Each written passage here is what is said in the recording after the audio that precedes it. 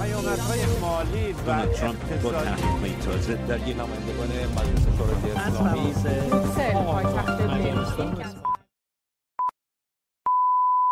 دیگه چه خبر؟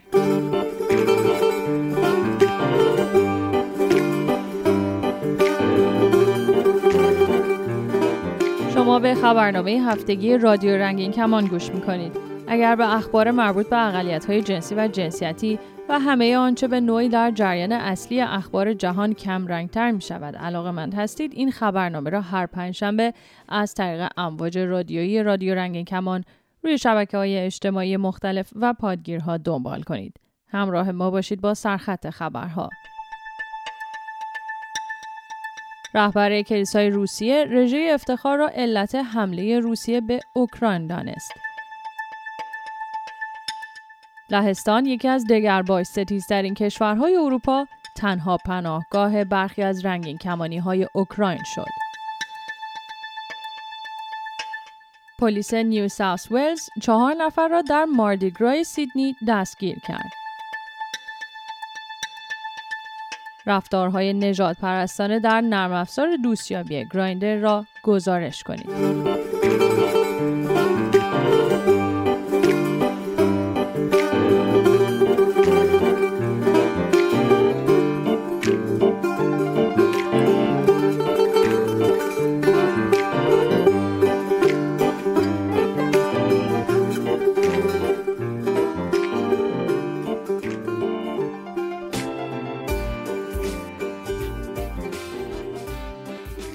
پاتریارک کریل، رئیس کلیسای ارتدوکس روسیه، بنا به گزارش‌ها بارها در صحبت‌های خود حمله روسیه به اوکراین را با مقصر دانستن رژه‌های افتخار در کیف توجیه کرد. مسکو تایمز گزارش داد که رهبر کلیسا این اظهارات را در خطبه خود در مراسم روز یکشنبه بخشش بیان کرده و گفته که جنگ آغاز شده توسط روسیه درباره این است که بشریت در کدام سوی خداوند قرار خواهند گرفت. این مقام مذهبی گفت که برگزاری رژه‌های افتخار اعلام وفاداری به کشورهای غربی است. او معتقد است رژه افتخار برای به تصویر کشیدن این حقیقت است که گناه یکی از انواع رفتاری انسان است و برای اعلام همبستگی با کشورهای غربی باید آن را برگزار کنیم. پاتریارک کریل ادعا کرده که حمله روسیه به اوکراین بسیار مهمتر از سیاست است. متیو لوکسمور، خبرنگار وال استریت ژورنال، در توییتی نوشت که پاتریارک کریل ادعا کرده غرب مبارزات نسل‌کشی را علیه کشورهایی سازماندهی می‌کند که از برگزاری رژه افتخار خودداری می‌کنند. این اولین بار نیست که پاتریارک کریل اظهارات ضد جامعه LGBTQ+ می‌کند. او در سال 2013 قوانین ازدواج برابر در کشورهای غربی را با قوانین نازی و آپارتاید مقایسه کرده بود.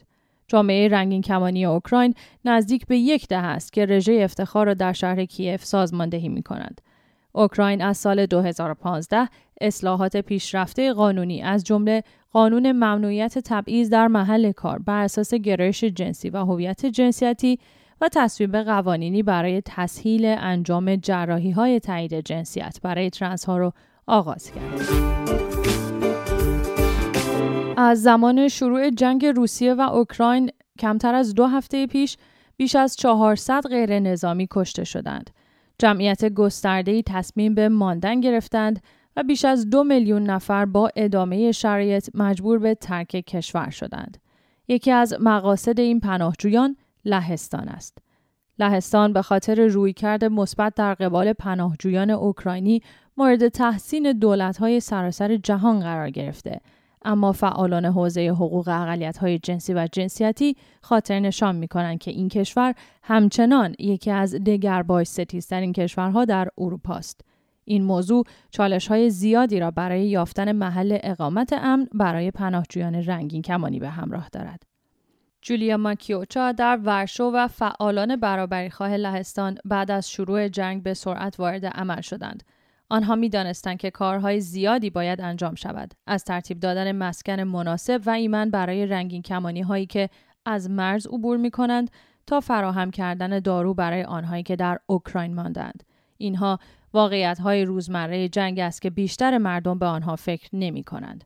ترنس‌ها همچنان به هورمون نیاز دارند.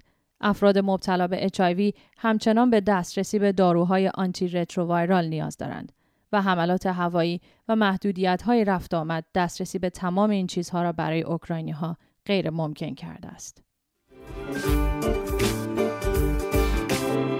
لایحه‌ای که صحبت از هویت جنسیتی و گرایش جنسی از مهد کودک تا مقاطع بالاتر تحصیلی را در فلوریدا ممنوع می‌کند، روز سه‌شنبه به تصویب مجلس این ایالت درآمد.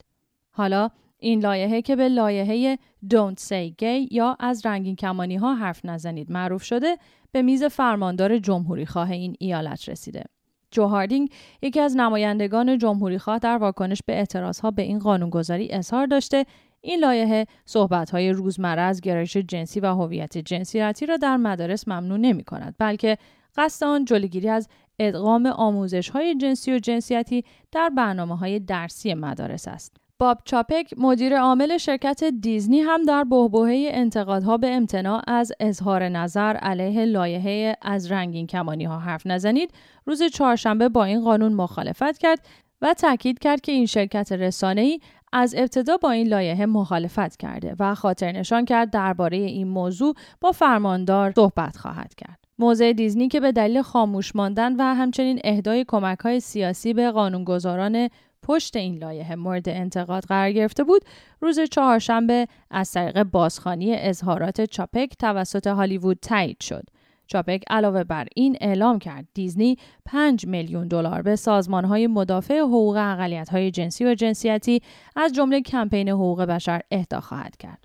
این در حالی است که شرکت دیزنی بعد از این ادعا متهم به سانسور صحنه‌های کویر و رنگین کمانی از فیلم‌های پیکسار شده. این اتهام توسط کارمندان رنگین کمانی پیکسار، استودیوی ساخت انیمیشن شرکت دیزنی و متحدان آنها به دیزنی زده شده. آنها در نامه‌ای که در مجله ورایتی منتشر شده اعلام کردند که تقریباً تمام لحظات ابراز محبت آشکارا بین دو همجنس در انیمیشن‌های ساخت پیکسار به دستور دیزنی حذف می‌شوند. کارمندان از دیزنی خواستند که فوراً کمک مالی به قانونگذارانی که به این لایحه رأی دادن را متوقف کند. ابیگل دیزنی، خواهرزاده وات دیزنی، گفته فکر کنم چاپک بیشتر نگران واکنش جناح راست بوده تا طرفداران و کارمندان وفادار خود. اجازه بدید یادآوری کنم که ما رو میتونید در تلگرام با شناسه @رادیو رنگین کمان پیدا کنید. شماره واتساپ و وایبر ما هست 2044 77 25 891 667. شما میتونید به پیامگیر تلفنی ما در ایالات متحده هم تلفن کنید. شماره پیامگیر صوتی ما 201 818 649 9406. از طریق اسکایپ با شناسه رادیو نقطه رنگین کمان با ما تماس بگیرید و صدای خودتون رو ضبط کنید و برای ما به آدرس رادیو رنگین کمان @gmail.com ایمیل کنید.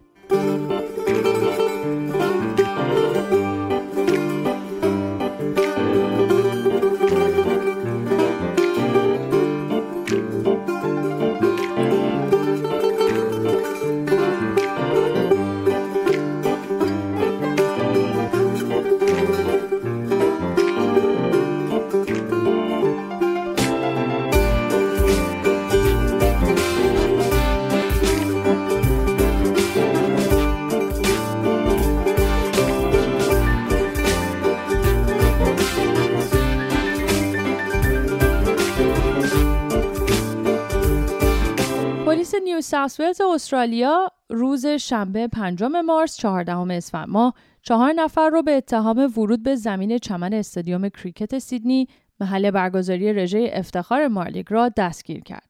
بازداشت شدگان که از اعضای سازمان مردم نهاد WACA هستند، در اعتراض به حضور نیروی پلیس در ماردیگرا دست به این اقدام زدند.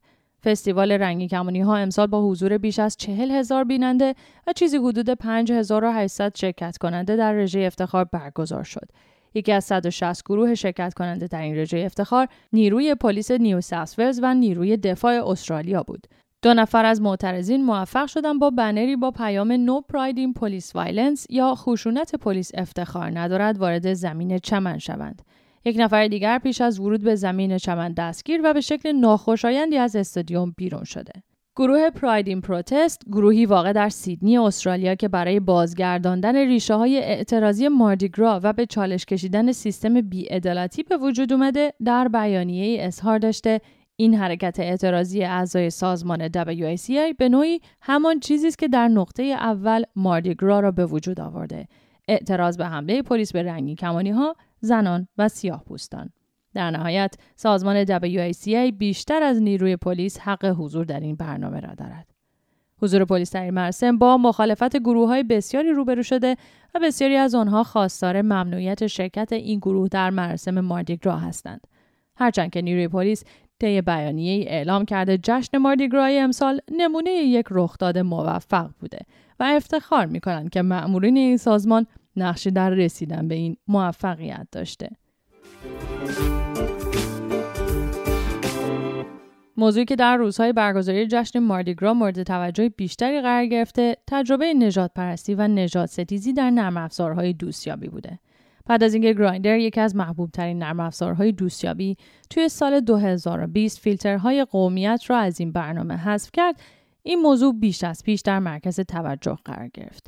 هرچند که دکتر گین لیم، محقق دانشگاه لاچروب، معتقد رفتارهای متعصبانه و نژاد پرستانه حذف نشده و تنها نوع بیان اونها تغییر کرده. به گفته این محقق، یکی از نمونه‌های نژاد پرستی در این اپلیکیشن ها زمانیه که کاربران اعلام می‌کنند علاقه به برقراری ارتباط با یک نژاد خاص رو ندارن. ریلون لی، یکی از کاربران این نرم افزار، میگه عبارات نژاد پرستانه‌ای مثل متاسفم اما آسیایی نه در حساب‌های کاربری افراد توی نرم افزارهای دوستیابی اون رو خیلی ناراحت میکنه. این جوان 27 ساله بیشتر از 8 سال پیش از چین به استرالیا نقل مکان کرده تا بتونه زندگی جدیدی رو در این کشور آغاز کنه. اما با وجود گذشت زمان اون هنوز در جامعه دگرباشان و رنگین کمانی‌ها به دلیل نژادش به حاشیه رانده میشه. رفتارهای نژاد پرستانه در استرالیا غیر قانونی و قابل گزارش هستند. هر نوع رفتار نژاد پرستانه ای را میتوان به کمیسیون حقوق بشر استرالیا گزارش کرد.